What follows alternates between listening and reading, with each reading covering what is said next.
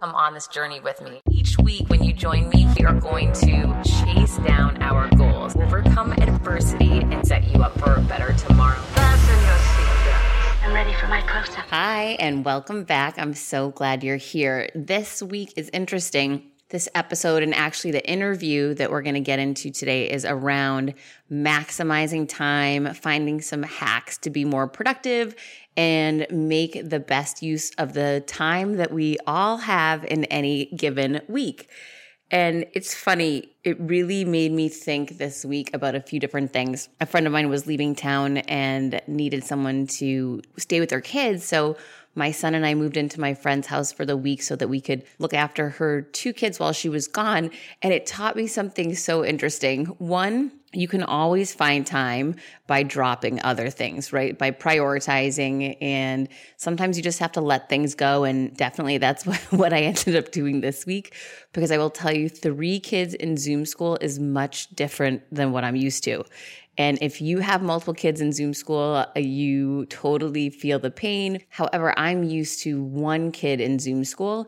And it's interesting, whatever you become used to, and this is just so true, you find a way to make it work, right? So it could be anything. If your kid is suddenly put, from regular school into Zoom school, it becomes a very different routine for you. And at first that's really hard, but then over time you become more and more acclimated to it and it becomes more normal, just like anything. It's just about making the switch, accepting what it is, and then moving through it. Doesn't mean you like it, but you find a way to make it work. So what I've learned through completely walking away from my regular routine this week is that I am so productive in the morning. It's crazy the amount of work that I get done in my regular routine, in my regular day-to-day in the morning is massive. I didn't realize that until my morning routine was changed this week. And it was really eye-opening for me. And I think it's worthwhile to take a look at what are your windows of time that you're really maximizing. Because I see for me, my regular routine, my morning's incredibly productive. My middays and afternoon are incredibly productive. I get my workouts in, I make my son dinner. But usually for me, my productivity drops off anytime after 7 o'clock. I'm not productive. I really kind of don't have that engaged interest any longer. I just want to, either hang out with my son or work out or watch TV or whatever. But, I'm starting to pay more attention to the windows of time that really can work for me. And what I've decided from this week is, it's good sometimes to completely disrupt your schedule and your routine because it makes you appreciate the routine and be grateful for the routine more than ever, which is a great takeaway for me from this week, and be so grateful for what you have, but also made me realize and appreciate by not having my normal morning routine this week, I'm now so much more aware of the amount of work that I get done and what can be done in windows of time. So it was really eye-opening to have a completely different routine this week and realize how much of a creature of habit I am and how my routine is really, a big part of the ability to produce a lot of work for me.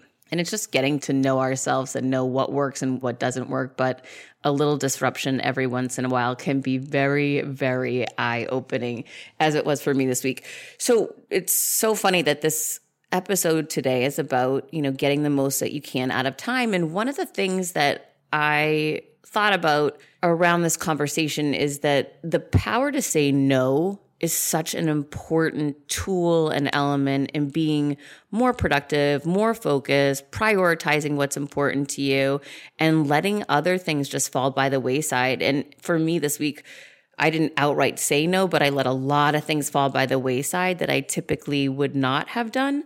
And, and whether you're in your regular routine or not, just making the choice and having the power to say no. No is a complete sentence. No does not need further justification, but no puts an end to whatever time commitment you would have been taking something else on. And it's an incredibly powerful tool to help you maximize and increase your time.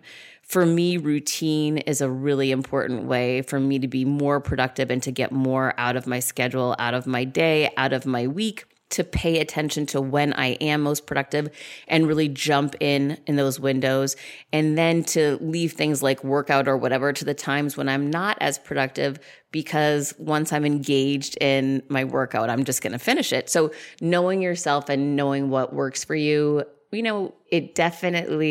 it helps me so much to have that routine and to take advantage of those hours where I am my most productive. When are you your most productive? And are you maximizing those windows to accomplish what you're trying to get done? And are you saying no when the opportunities come up that they're not going to work for you? You've got to still focus on getting your tasks done, your things accomplished. And I've seen a lot of people, I've been getting a lot of notes on social media that a few people that I know are going dark for the next couple of weeks because it's holiday and that's just their decision is to shut down.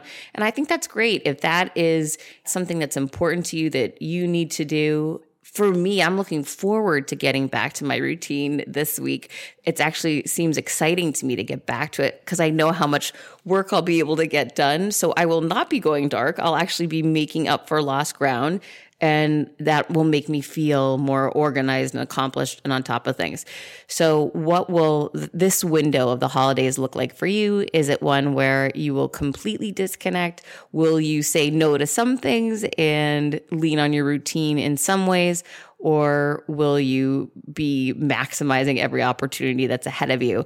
Making the conscious choice and decision is definitely helpful. And as always, there will be turns, surprises, and the unexpected that we all need to be ready for. So I'm really excited for you to meet my next guest, who's going to help shed some light and give some hacks, some different ideas, and some opportunities for you to become more productive, better at managing your time. And she's the expert. So hold tight. We'll be right back. Meet a different guest each week. Confidence creator. Hi, and welcome back. I'm so excited for you to meet my guest today, Laura Vanderkam.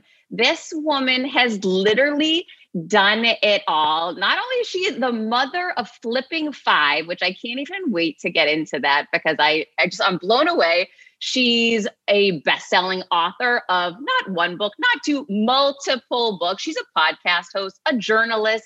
She's been cited in the biggest publications out there. And her TED Talk has over 11 million views. She is really doing it all. Laura, thank you so much for being here. Oh, thanks so much for having me.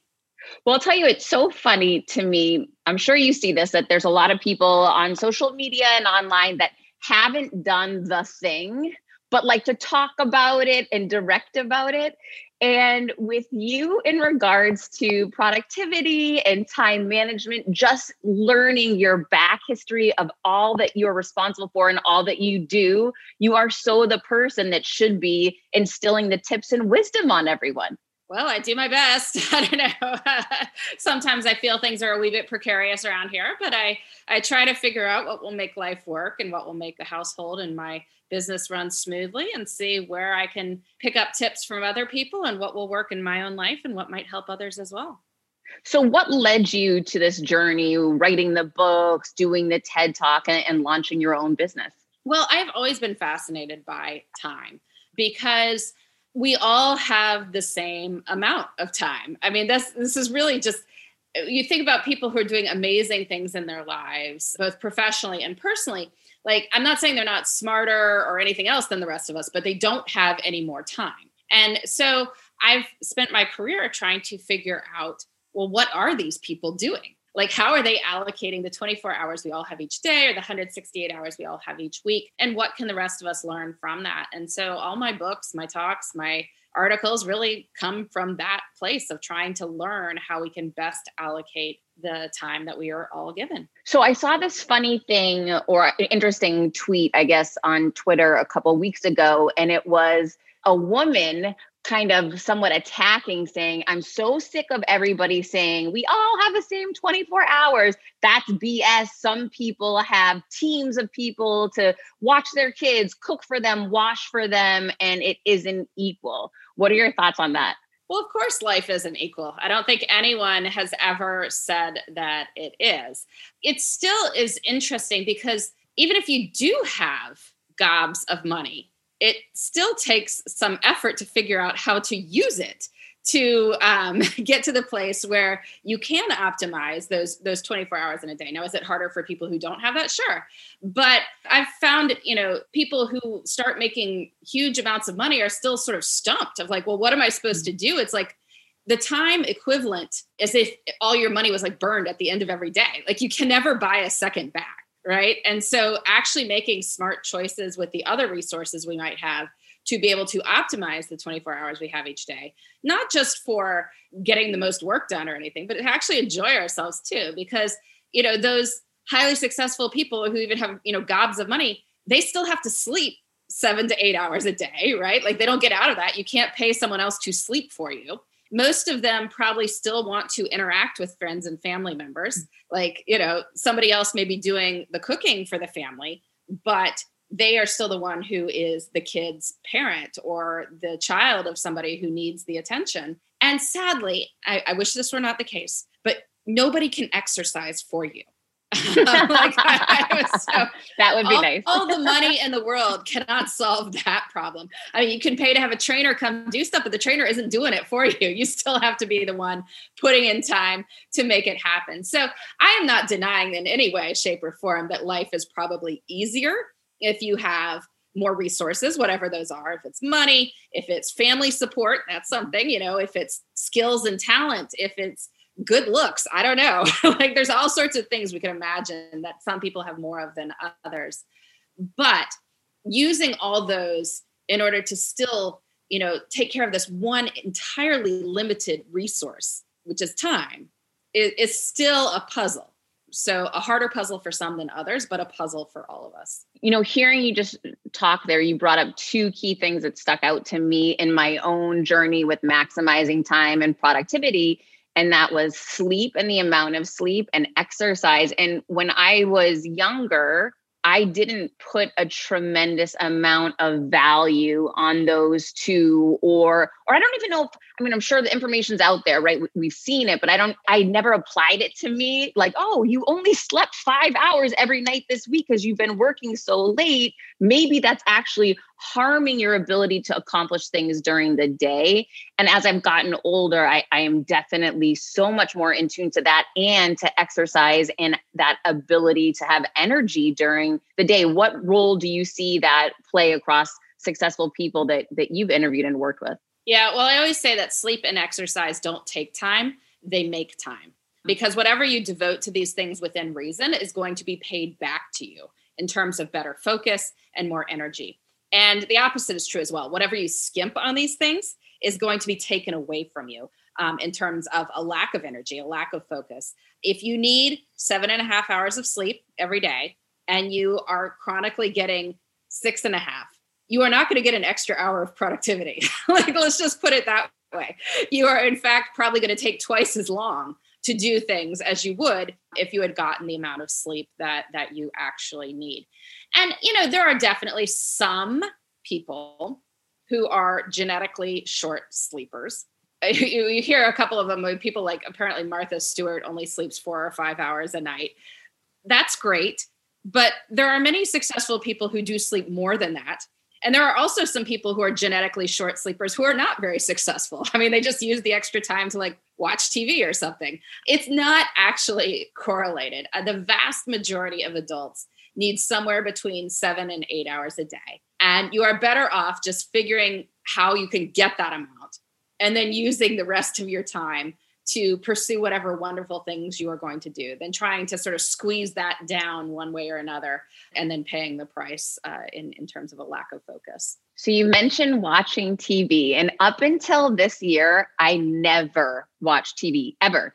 And since the pandemic has hit, I have watched more Netflix in this 1 year than I had in my entire life. I swear to you. Is that something that you're seeing with everyone working from home and just being at home so much more, that we're actually being less productive now that we're home and we should have more time? Well, I don't know that that's necessarily the case. I mean, there was certainly this fear from a lot of people in the past about, oh, well, if we let our employees work from home, they're just going to watch Netflix all day. In fact, that the opposite tends to be true. Like, most people wind up working longer hours. The data is coming on this, that people who can work from home wind up working longer, and they wind up working at nights and on weekends because it's harder to shut it off. So in fact, people might be better off if there was like, okay, we're done at 6 o'clock. Now go watch Netflix. But it's like, okay, well, I'm sort of half working, half not working into the evening. But that said, I mean, yes, it has been a lot harder to seize sort of other forms of leisure this year. And so screen time is a substitute. And if it's a show you love, there's a lot of wonderful television, like great scripts, funny stuff, dramatic stuff, good storytelling. If it is consciously chosen, that is fine. Where it's the problem is if people haven't sort of thought about how they want to fit it into their lives, if they haven't weighed it against other options that they could be doing. There are things that you can still do in the pandemic. You can go for a walk outside, right? You can call friends and family. You can read books. And so as long as you are not skimping on these things to do the Netflix time, then great. But if you find that Netflix is crowding all those other things out of your life, then it's time to evaluate that. So one of the things I just thought about, I was just thinking about routine before the pandemic. And for me, I used to travel a lot on planes. So reading books, I would do audiobooks on planes, or read, an actual paper book on a plane. What I've noticed is I've read less books this year because that routine element, that was my go-to. I'd pick up a book and I'd plan for it on the airplane, and I'd look forward to that. And that routine has actually diminished my amount of reading. What is your suggestion for getting that productivity, knowing that it's good and beneficial for us to read, but we're home more? Yeah, well, certainly a lot of people are listening to fewer podcasts because they don't have that daily commute. That was a really good time for making your way through audiobooks or making your way through podcasts. Time is still time. So there are ways you can kind of substitute that in. So again, while you're going for a walk, you can listen to a podcast. If you're running an errand, you can listen to a podcast. You can, while folding laundry, listen to a podcast. Those are certainly ways you can get that listening element back in. But, you may need to build in other structures. So maybe it's that you set an alarm for 45 minutes before you plan to be in bed and say, okay, this is my reading time. Like, I'm building it in before bed, read 30 minutes to wind down and then brush my teeth and all that. And I'll go from there. It's about rethinking the structures of our lives and saying, what do I still want to have in my life? And then how can I accommodate that, given that things look a little bit different now? It's really planning it out and being intentional. It always is about planning and being intentional with time. I mean, time keeps passing, whether you think of how you are spending it or not. And so it is so easy to spend time mindlessly, but that is how we waste time. And when I say waste time, I don't mean like watching Netflix. I mean, because if you want to watch Netflix and you've chosen that is not wasted time. Or sitting, looking at the clouds. People like, occasionally I get these sort of funny emails from people, or sometimes people go to the trouble of like writing articles about this, that like, she doesn't get it. I think there's something wonderful about staring at the clouds. I'm like, so do I. Great. If you have consciously chosen to go outside and look out at a beautiful day watching the clouds, feeling the sunshine, relaxing. I love that. That is great. What I don't like is, when people have this story of like, I have no time whatsoever. And because they're not thinking about how they spend their time, you spend like 3 hours a day on Instagram. I mean, like the screen time numbers you can get from like the Apple screen time function are slightly embarrassing at times, but that's mindlessness, right? That's not noticing that time is passing. It's something that's effortless. It's easy. It winds up expanding to fill incredible amounts of space. Whereas, half an hour spent outside consciously doing nothing, in the sense of like looking at the clouds, well, that's chosen, that's mindful, and that is a great use of time. I love that. And I'm so glad you brought that up, because when I was watching your talk and reading some of the writings that you've done, I was thinking to myself of, we all know that person out there, typically a mom, who's so busy because she's got to be at this game and this practice, and she's working full time and there's no time for anything. And it's this constant rat race of, and in my mind, I had put that person on a pedestal for a long time. They're more productive than I am. But it kind of goes back to what you were saying that, if you want to go sit and look at the clouds and meditate or take time for yourself and make it a priority, you make that happen. Or if you choose to drive your children to every event that there always is and choose to be responsible for A, B, C, and D and not allocate to anyone else or not find other ways to free up windows of time for yourself, that's the priorities that you're choosing. Yeah. Well, time is a choice. We are always choosing. And there may be consequences to the choices. I'm not saying they're not. But whenever you say, I don't have time, what it tends to mean is that it's not a priority. And if that is true, it is true. Like, great. But if it is, then maybe we need to rethink things and start to move things around. And, so yeah, I basically try not to say I'm busy or I don't have time for that or whatever. I have time for stuff. I just don't want to do it. So there we go. Do you say that to people if someone says, oh, I wanted you to see, can I interview for this podcast? Do you say, I have time for it, but that's not a priority right now? Well, I don't say it quite like that. But I do say no to things. And I also have, just like, you can't do everything. A couple times recently, this has actually happened to me, that I've not been able to do publicity opportunities for things. Like, somebody emails me and says, well, could you do an interview on X? And I respond to it usually at the end of the day, because that's when I respond to emails that I do not perceive as. When I started podcasting, an online store was the furthest thing from my mind. Now I'm selling my group coaching on the regular, and it is just so easy, all because I use Shopify. Shopify is the global commerce platform that helps you sell at every stage of your business, from the launch your online shop stage to the first real life store stage, all the way to, did we just hit 1 million orders stage? Shopify is there to help you grow. Whether you're selling scented soaps or offering outdoor outfits, Shopify helps you sell everywhere. From their all-in-one e-commerce platform to their in-person POS system, wherever and whatever you're selling, Shopify's got you covered. Shopify helps you turn browsers into buyers with the internet's best converting checkout, 36% better on average compared to other leading commerce platforms, and sell more with less effort thanks to Shopify Magic, your AI-powered all-star. I didn't know what I was going to do when I got fired. Launching my own business seemed so intimidating. I didn't know how to set up a website, and I really didn't need to. Shopify does it all for you, and they make it so easy. It was that breakthrough moment for me that I realized I can do this. I can go to work for myself thanks to Shopify. What I love about Shopify is you don't need to have all this technology information you don't need to know how to plan and run things. You just need to go to the platform, turn it on, and know what you're selling, and Shopify is going to help you figure out the rest. Shopify powers 10% of all e-commerce in the U.S., and Shopify is the global force behind Allbirds, Rothy's, and Brooklinen, and millions of other entrepreneurs of every size across 175 countries, including your girl right here. Plus, Shopify's award-winning help is there to support your success every step of the way, because businesses that grow with Shopify. Sign up for a $1 per month trial period at shopify.com/Monahan, all lowercase. Go to shopify.com/Monahan now to grow your business no matter what stage you're in. Shopify.com/Monahan. No matter what stage you're at, they're going to make it easy.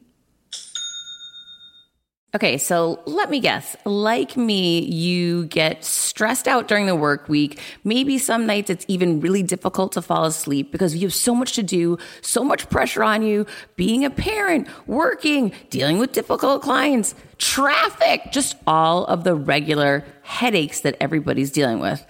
I got you on this one. I decided to try a different approach because I was sick of feeling anxious and stressing out about falling asleep at night. Well, that's where CBD from CB Distillery came in. And wow, it has been a real change. CB Distillery's targeted formulations are made from the highest quality, clean ingredients. No fluff, no fillers, just pure, effective CBD solutions designed to help support your health. In 2 non-clinical surveys, 81% of customers experience more calm, 80% said CBD helped with pain after physical activity, and 90% said they slept better with CBD.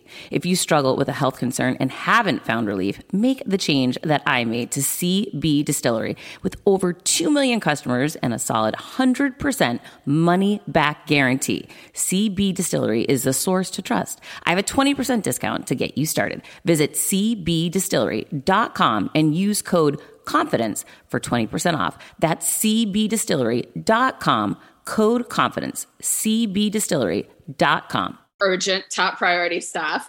And a couple of times people have been like, oh, I already had to post it. So I guess I'll try to find you next time. I'm like, well, if you want my productivity advice, advice number one is that if you're on email constantly, it's hard to do anything else. That's so interesting that you say that. My computer told me today it was evaluating how quickly I respond to emails. And it says on average during a day, you respond within 30 minutes of receipt of an email. And that might not be the best use of your time.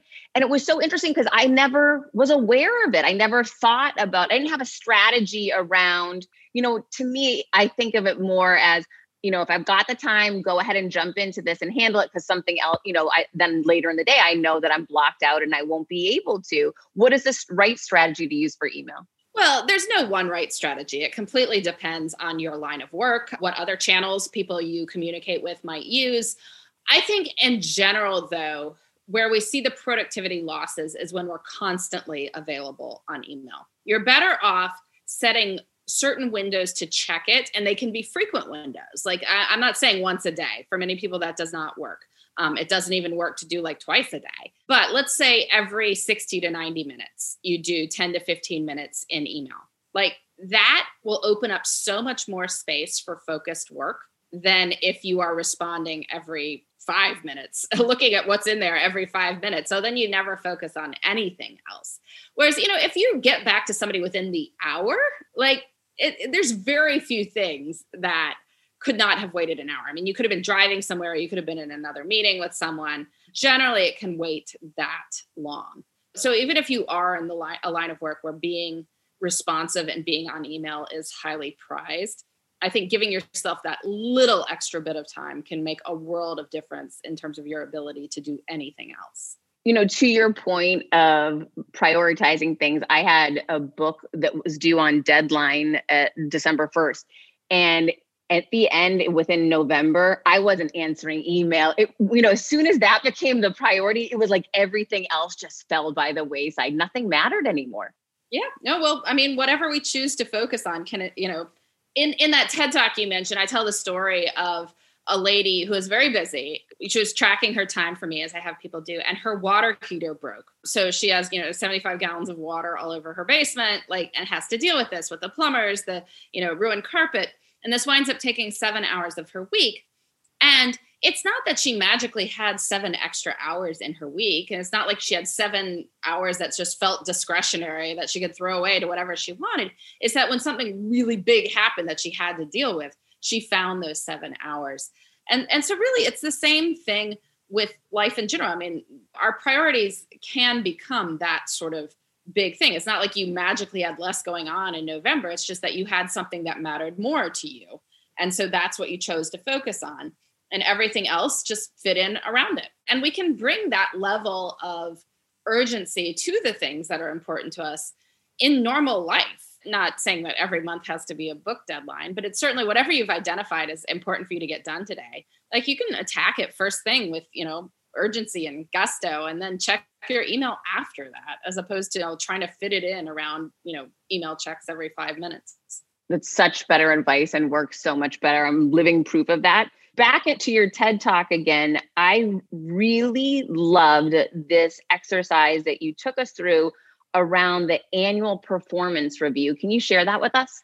People often say with time management, you got to focus on your priorities. I mean, I say that all the time too, but what are those priorities? People are like, great, okay, focus on the priorities, but what does that mean? So this exercise is one way to sort of figure out, at least in a professional context, what are your top priorities for kind of the near term future. So I tell people to picture themselves giving themselves an annual performance review a year from now. We're recording this in December, so people could pretend it is December of 2021. And they are evaluating their professional performance over the year. And let's say it's been just an absolutely amazing year for you professionally, like popping the champagne corks, just awesome. If that were to be the case, what 3 to 5 things would you have done in the course of the year that would have made it so amazing? Like you are writing this review, you're like, this year was awesome because I did X, Y, and Z. All right. Well, what are X, Y, and Z? Like figure that out that you want to be talking about at the end of 2021. Because if you know that, then you can aim for that, right? You've got time. You've got a year before then. So you can start every time you're making your schedule as you're planning out your weeks or looking at your daily to-do list. You say, how is this reflected, in my goals for the year? Am I doing something that will move me toward those goals for 2021? And if you are, great. If you are not, well, what could you do? What could you add to the list that would help in that regard? And so, the more time we devote to steps toward these goals, the greater the chance that they will actually come about. It's so true. Not only taking that big picture moment to jump forward a year from now and say, what would we be proud of? What is important to us? But then also taking that on the week by week and day by day. That's where I know I've gotten lost before, is getting in the grind and just having to I just need to get through this right now, and losing focus of those bigger goals. Yeah. Well, that's why you got to make the list and then put the goals somewhere you can see. Because when you are planning out your weeks, you want to at least have this in the, somewhere that these are the things that are important to me. And, there will be other things that come up as well. But if you're not making any progress toward those goals, well, then they are highly unlikely to happen. And again, maybe you decide that's okay. Like life changes, other things come up, plans have to change. But if it is still a goal for you, then it can inform how you spend your time. So you also get into something that to me was eye-opening. I always think of career first when I think of goals, but you bring up in the TED Talk, not only are we looking at the priority list around career, but also relationships and self. And that is not something I had done before. How does that work? Yeah, well, we live life in multiple spheres, that we're not all professional. We also have relationships with other people. We have ourselves we need to take care of and try to be our best selves. So by using these 3 categories, I think it helps guide us in terms of goal setting. It's actually interesting when you think about the timeline of goals. Actually, when people make big lifetime goals, many of those are more in the professional sphere. So if I tell you to make a bucket list, like, it's almost all going to be, personal stuff. People are like, I want to go to Paris. I want to run a marathon. I want to, travel the Great Silk Road by horseback or something. These are all things that are not professional. There may be some professional things on it, but it's almost all personal. And yet then when you get down to like the daily and weekly to-do lists, it seems to be all professional, because those are the things that seem to have more immediate deadlines that we need to, make progress toward because we are accountable for them. And say, well, there should be some kind of balance between these two. And so for any length of goal, I recommend setting in all these 3 categories. So make that bucket list with professional items on it too. What do you want to do professionally in the course of your life? And then when you're planning your weeks, make the 3 categories as well. I like to plan my weeks on Friday afternoons, and I make a short 3 category list of my priorities for the next week: career, relationships, self. And I find that making it in all 3 categories, the biggest benefit there is it reminds you that there should be something in all 3 categories. It is very difficult to make a 3 category list and then leave one of the categories blank. Like our brains just don't work that way. We're like, I got to put something in there. So that forces you to think about it. Like, oh yeah, what are my relationship priorities for the next week? What are my personal priorities for the next week? And when you think about it, then you can put it on your calendar. When you put something on your calendar, it vastly increases the chances that it happens. Absolutely. Why is it Friday afternoon? Why is that the time to use for this? Well, I am glad you asked that. It has to be something. All right. Everybody needs some sort of designated weekly planning time, because we live our lives in weeks. That tends to be the cycle of life as we actually experiment instead of, repeating over and over again. And so in order to spend time mindfully, we need to think about this unit of time before we are in it. So planning on Friday means we can look forward to the next week and put in what we need to put in. Friday afternoon tends to be a very low opportunity cost time. Most people are not starting anything new on Friday afternoon. It is almost always wasted time. And if that is the case, well, better to use it for looking forward. Another upside of Friday is that it is during the work week. So for instance, if you need to make appointments, if you need to call people, if you need to make, schedule meetings, if you need to cancel a meeting or something, those people are probably still responding to work calls and emails. And so you can make that happen.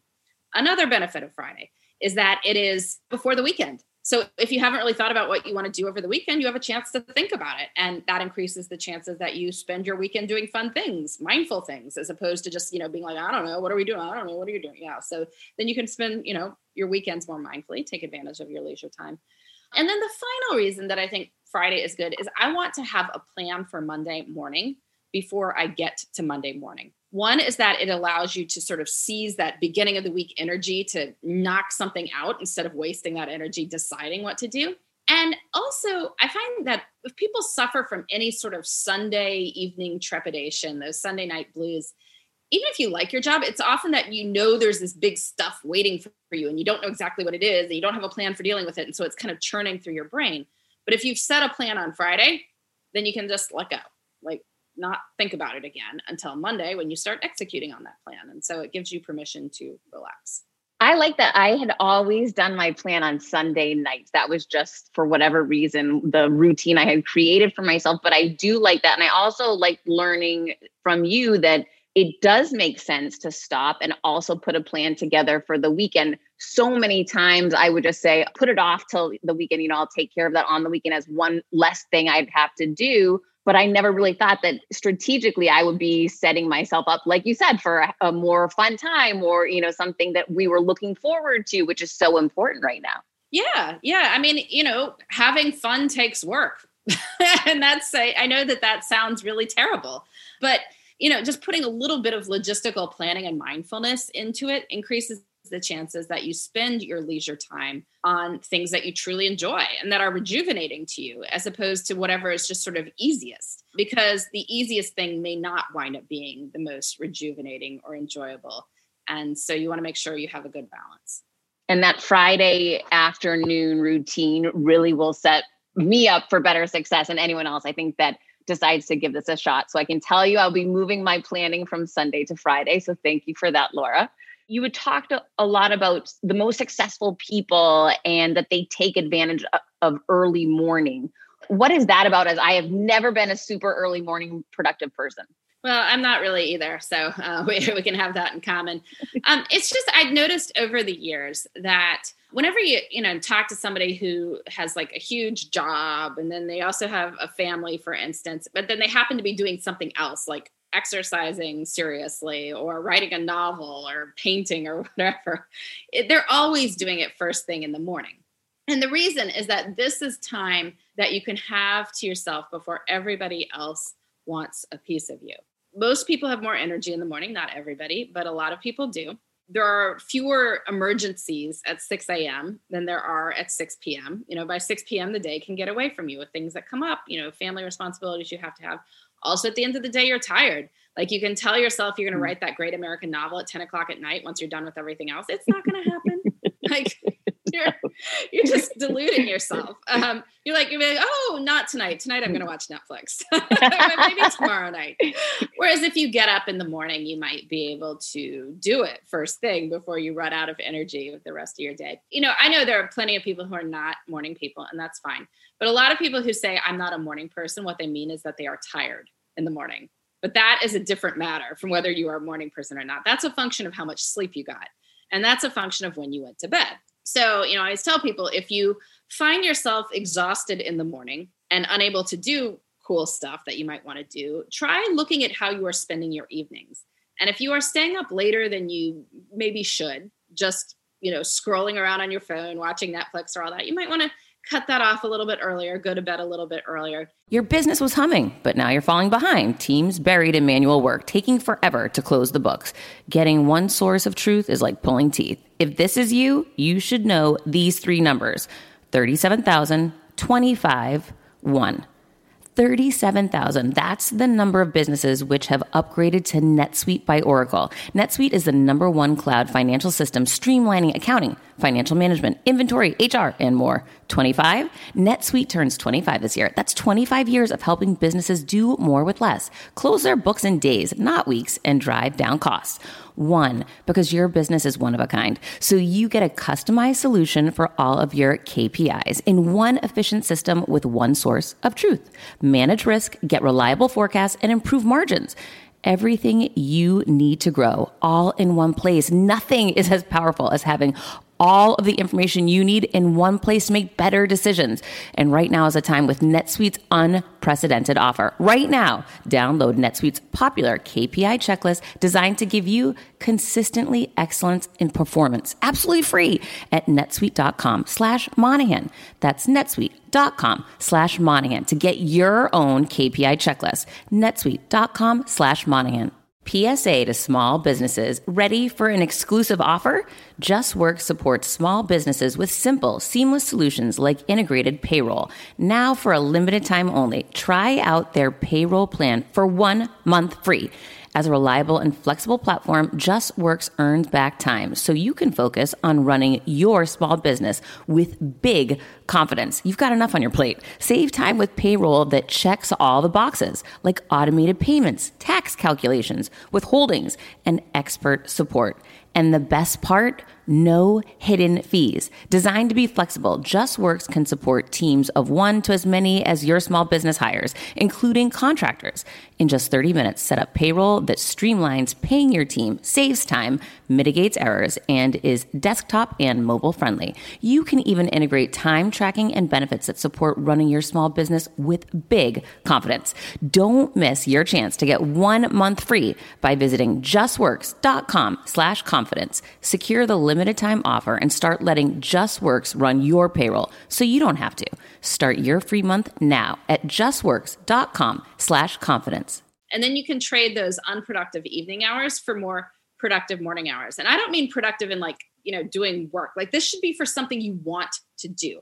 There's absolutely zero reason to have a morning routine, like just to be more work for yourself. Like, it should be something that you truly want to do, but that life is otherwise crowding out, right? So the example I use is like a kid on Christmas morning. Nobody's ever like, oh, I just want to stay in bed. Like, they want to get up. They're excited to do the thing, go see what Santa brought, see what's under the tree. And you're not going to do that every morning, but you want something that's going to motivate you to get out of bed. Like, to be like, yes, this is worth getting up for, and it's worth going to bed on time for, and structuring my life around having that time. Wow. When you were just talking about people waking up tired and not having energy, it's the same conversation I have with my 13-year-old, which is, you aren't just tired right now. You went to bed too late. Hello. This is something we can fix. And I actually, to remind myself so I don't lose track of it, I put a timer now every day on my phone. So it just alerts me, 9:30. Okay, it's time to start getting everyone in this house ready for bed. 10 o'clock, it's over. It shuts your phone off so that you can't jump on and start scrolling around and just lose track of time again. Yeah. I find the whole sleep thing pretty funny, because people will be like, it's like their bedtime and their wake up time are completely disconnected. Whereas it really needs to be a straightforward math problem. Like, if you need 7 hours of sleep and you need to wake up at 6 a.m., then you need to be in bed by 11 p.m. Like, this is just math. It's not going to magically work to go to bed at like 12:30. It's just, I don't know what people are thinking. Yeah. So if you need to be in bed at 11, then set your watch for 10:30 or so you can wind down and get into bed. And people sometimes don't like the idea of a bedtime. I don't know, it's holdover from childhood battles or something. You can't make me go to bed.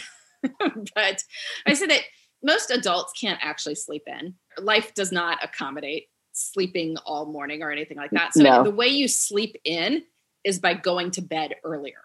So it's the exact same thing. It's just on the other side of the sleep duration. So, if you can't sleep in, go to bed earlier, and it's just like you're sleeping in. So maybe it seems more of a treat that way. So with you on that one all day. So now that so many of us, if not all of us, are working from home, I want to talk a little bit about your book, The New Corner Office. Yeah. So I wrote this one in the spring after everyone started working from home, or a lot of people, I should say, over the course of a couple of weeks in March. So in mid-March 2020, about a third of American workers had ever worked from home. And by the beginning of April, it was 2/3. I mean, it had literally doubled in a span of about 2-3 weeks. And I had all sorts of conversations with business leaders in the past. Like, people knew working from home was a growing trend. Like, it's the wave of the future. And so I talked to people about, this is the wave of the future we should be aware of. And I'd still have people say to me, yeah, fascinating stuff. It would never work for us. I just find this so funny. Like, okay, because the way you email people is totally different than the way everyone else emails people, right? Like, we all had this ability to work remotely in so many white collar jobs. It's just that there was no impetus to do it. And people kind of liked the idea of looking at their employees working, right? Like, how do I know people are working if I can't see them? Or I built this gleaming office building. Like, I want to see people there, right? So ding, ding, there ding. were those things working against it. But it turns out that if you either go out of business or you let people work from home, you let people work from home. And I over the past 9 months, people have proven that you can do a lot of things from home. You can do all kinds of work. And the argument in the past, like, people would say, oh, but so many good things happen when you're face to face. And so I don't deny that at all. Like, being face to face is great.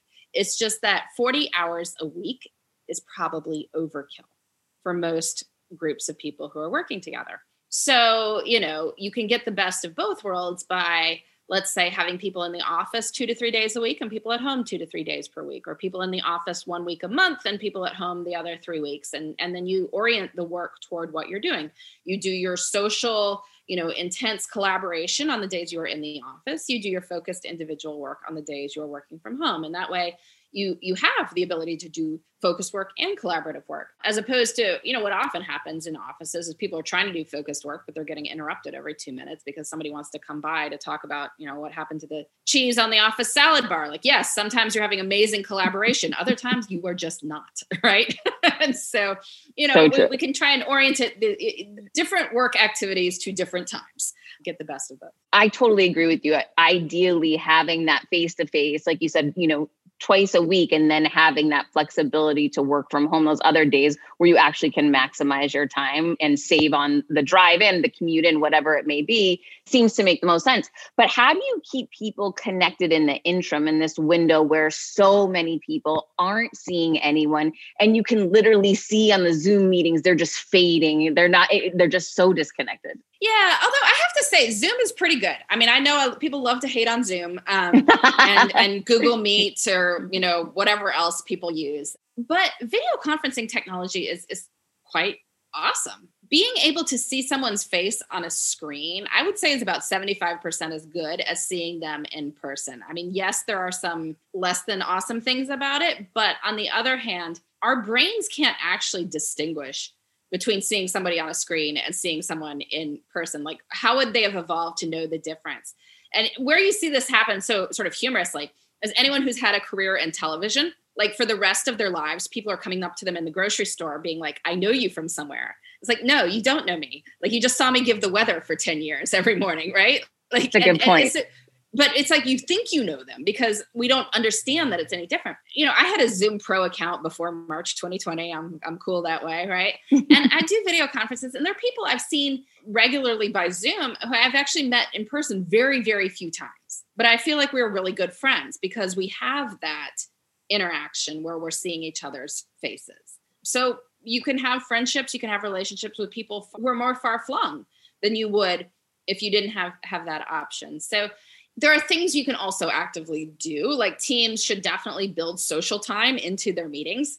Partly everyone's going to do it anyway, but, actively building it into the agenda means that it's accounted for, and, you can structure it so everyone can talk and sort of share things about themselves and become closer that way. The Zoom happy hour was such a cliche at the beginning of the pandemic. And then we realized, like, no, you need to have a facilitated social engagement. But if you do have a facilitator, it can work quite well. So things like book clubs are better than happy hours because you want everyone talk about a certain topic and you have somebody leading it, which you wouldn't naturally have with a happy hour. But you can do things like that. And then long term, we will get together in person again. It's not like this will never happen again, but it will just be a different form.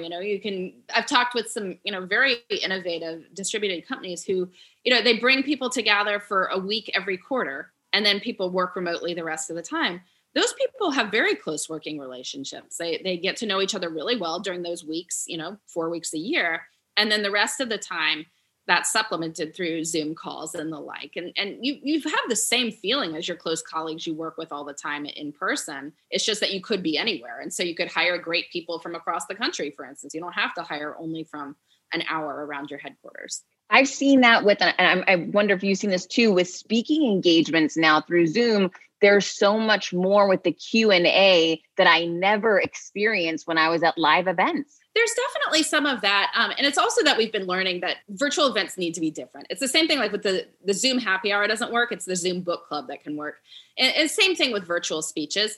They need to be shorter and they need to be more interactive.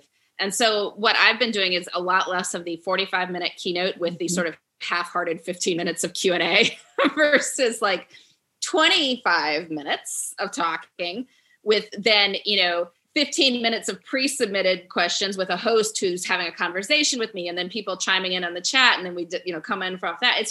It's very different. It needs to be more interactive, and it should be, and it fortunately mostly is, which is great. I've really enjoyed watching that happen. And like you said, it's getting really more to what people are looking for from you and answering those questions and having those engaged conversations. Now that people are so aware of your unbelievable tips, where can they find your podcast? Yeah. So I have a short every weekday morning podcast called Before Breakfast. And it's like a 5-minute episode. So you can listen while you're making your coffee or curling your hair or putting on your makeup or, getting dressed, whatever it is you do in the morning. And, it's a tip that will help you take your day from great to awesome. And so some of them are career focused and most of them are just productivity and general focused. But my goal is to have you say, I think I want to try that. And hopefully if we have enough ideas that we want to try, like life will keep getting better.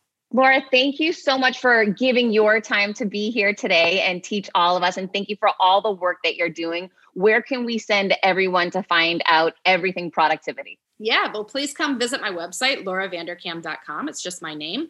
And I blog there. I know that's so 2005, but I still enjoy it. There's links to all my books and podcasts and stuff like that there. So we'll include that in the show notes. So hang tight. We'll be right back. I asked you to try to find your passion. Hi, and welcome back. Okay, let's hit up some of these questions that I've been receiving from you on social media. Hey, Heather, hope you are safe and healthy. Thank you. I had a quick question, if you don't mind sharing some feedback. I know from your post you're writing a book proposal, or you were. Any suggestions on how to learn how to write a proposal? So this is so interesting. Oh, it says, she goes on to say, I'm thinking of writing a biography, and I think it'd be great if I could actually get paid to write it. So here's the difference. If you self-publish, you're the one paying for everything, right? You're paying for the printing, the editing, everything. That's on you. But you get to make all the decisions, right? It's all your choice, and you keep 100% of the revenue from the book sales that you have. The opposite opportunity is to go out and get a traditional publishing house to hire you, but then they own the book, they own the writings, they own the work. And it's their decisions primarily, which is so weird. I self-published my first book, which cost a lot of money, right? Because you have to, if you want 10,000 copies, you have to pay for that printing, and it becomes expensive, much more expensive than I thought, I'll tell you that much. But you then keep 100% of the profits, but you also don't have an expert team behind you. And that's the thing that when I look back now, I wrote my first book, Confidence Creator, in 2018. And what I learned was speed to market was critical for me at that time. I had just been fired, and it was really important that I had a product to sell. So I'm glad I self-published. However, what I recognized and learned was I don't have any expertise in book sales, in writing books. I was a rookie, I was a beginner, and I went out on my own and did it anyhow. Would it have been better if I had a team of experts from a traditional publishing house behind me teaching me the right way to do it? Probably. I don't know, maybe not, but possibly. So that is why I chose to go the traditional publishing route for my next book, which the working title is Leapfrogging Villains, and that'll be out in 2021 with HarperCollins Leadership. So in order to get that book deal, what you have to do is, number one, you have to get an agent, and number two, you have to have a book proposal. I didn't know what any of those things were 8 months ago, right? So I simply Googled. I wanted to know who the top author was in nonfiction in my genre, and it was Rachel Hollis. So I Googled who's Rachel Hollis's agent, found her agent, pitched myself to her agent. Her agent said, I'm not really interested on the business side that you represent, but my partner could be. Why don't you talk to my partner, Jill? So she connected me to Jill. We hit it off, and then she asked me, okay, great, send me a book proposal. And I said, well, I wrote a book, but I don't have the proposal, so on and so forth. So she said, you got to write a proposal. And I said, I have no idea how to do that. What do you recommend I do? And she said, I would recommend that you contact Peter Economy. I reached out to him. We did the book proposal together. So here's the thing. You're going to have to, if you don't know how to write a book proposal, you're going to have to hire someone to help you do it. It is not a simple one sheet. It's a mini book. In some ways, it's almost tougher to write than the book. For me, writing the book came somewhat easy, more free flowing. It's more disciplined in regards to, you need to do a market overview. You need to figure out, the why the book, the audience. You need to compare to different books and how those books sold and why those books sold well and why yours will. You need to do a comprehensive portion of the book proposal on sales and marketing and the strategy and approach. So it's much more like a business plan in the book arena than it is a book. So for me, that was hard because I hadn't done it before. Now I've done one, so I have a template to go off of. But, for someone new, you're definitely going to want to hire someone. I hired Peter Economy. He's fantastic. That's who I know and who I worked with, and it worked out. But even though it worked out, we got 14 no's before we got the 15th a yes. So that is my experience with the book proposal. It takes quite a bit of time to get it done correctly, and you definitely should hire someone to help you get it done. So I don't know if that's a right fit for everyone, but self-publishing is the other option if you don't want to go that route. Okay, next question. I was hoping you might be willing to share your opinion regarding book sales. See, I will have a children's book out soon, and I believe I can learn from successful people like yourself, especially parallels to achieve my dreams. Question is, what do you believe was the most important thing you did or continue to do that helped your book sell and be noticed? There's not one thing. There's many things. And see, this is where it kind of cracks me up. I wish it was one thing, like, oh, when you achieve this, it's done. No, that is not how it works. There's a tremendous amount of work that goes into selling a book. And I'm laughing because, oh my gosh, it's way more than I thought it would be. Here's what I can tell you, what I know from my first book. I haven't sold my second book yet because it doesn't still come out for, months. But hopefully I'll have learned a lot more from the HarperCollins leadership team. I'm already learning from them right now as they're much more in depth in regards to researching the market, researching the why me, the positioning, the messaging statements. They're much more methodical, and they do a lot more research than I ever did when I self-published. So what I can explain to you is why, or what I learned from self-publishing. That's the part I know right now. I don't know the traditional publishing part yet. I'm still learning that. But here's the things that helped, counted, and sold books. Number one, social media. Build your community. That is critical. The more people you have in your social media community, the more opportunity you have ultimately to advertise for free. People buy things from people they know, like, and trust. And if you have people in your community that are following you and engaging with you, they know, like, and trust you, and they're going to be much more likely to buy your book. They'll understand the why you, they're interested, they're curious, and that's probably your biggest and best opportunity. Okay. So that's one piece of it. And that, to build a community, you need to show up daily and be committed to serving that community, adding value, being your unique, vulnerable self. Those are all really important things. So social media is very powerful. Then an email list. An email list is a great way to sell a book because these people have signed up for your list. They want to know what you have to say. Again, they know, like, and trust you. And you can see the open rates. You can resend to the people that didn't. There's so many strategies around, open rates and subject header lines and how to get people to open emails and then, have a call to action, which would obviously be to buy the book. Another way is when you self-publish, really Amazon is the platform you're looking to become a bestseller on, because you can't become a bestseller on most of these other lists if you are self-published. So it's really important to get pre-sales ahead of time. It's important to activate teams of people on your behalf to help promote and push your book. It's important to have a call to action, a deadline. Maybe you do, autograph books for everyone that buys in this window of time. Maybe you do a discounted price on the Kindle version the first week, right? But you need to have a massive push in the weeks leading up to the book going live, as well as that first week, in order to become a bestseller. Becoming a bestseller is going to help you leverage and sell more books moving forward. So that's a strategic marketing advice or direction that I would give people. And that definitely helped me. I lucked out in that my book trumped Donald Trump for #1 on the business biography list the first week it came out. I took that screenshot and marketed the heck out of my book from that one image, right? So it's figuring out what's unique, what can you market, what angle can you take, positioning can you take, and how can you get some impact. Another way is through media and press, right? So you want to show up as an expert, establish yourself as an expert in whatever that is. So for me, that was an expert in business, an expert in sales, an expert in leadership, so that I would get picked up across trades so that people would want to interview me, whether it be Forbes or Fortune or whoever it is, so that you start showing up and getting recognized as an authority. The more you can show yourself as an expert, the more credibility you have, the more you're picked up and pressed, the more people go back and search your name, the more opportunity you have to sell your book. So then after that, you want to build a social media community. You want an email list. You want to grow that email list. You want to market yourself. You want to pre-sell the book. You want as many reviews and recommendations of your book as possible. That's a huge piece.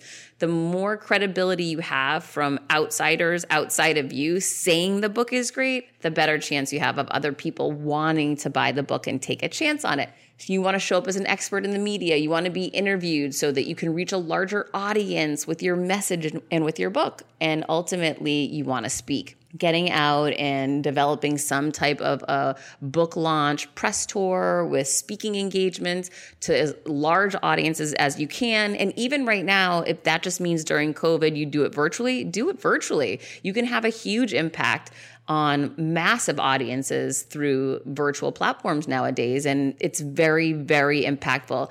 There is always a way. It's just up to you and I to continue to focus on the solutions and not get discouraged by the obstacles. So set yourself up on your book tour, set yourself up on your virtual speeches, and get those book sales going. Remember, people need a call to action. Why should they buy this? What problem are you solving for them? How are you transforming their life? And why should they do it right now? How are you going to get them to take action now? Those are my best tips on how to sell books. And hopefully I'll have a bunch of new ones after launching my new book with HarperCollins Leadership and leaning on them for their expertise. Until next week, I hope you are out there creating your confidence. You know I'm right here with you doing it. Please leave a review, a rating, and share this on social media with your friends. It'll mean the world to me. Until next week, keep creating your confidence. I decided to change that dynamic. I couldn't be more excited for what you're going to hear, start learning and growing. Inevitably, something will happen. No one succeeds alone. You don't stop and look around once in a while, you could miss it. Come on this journey with me.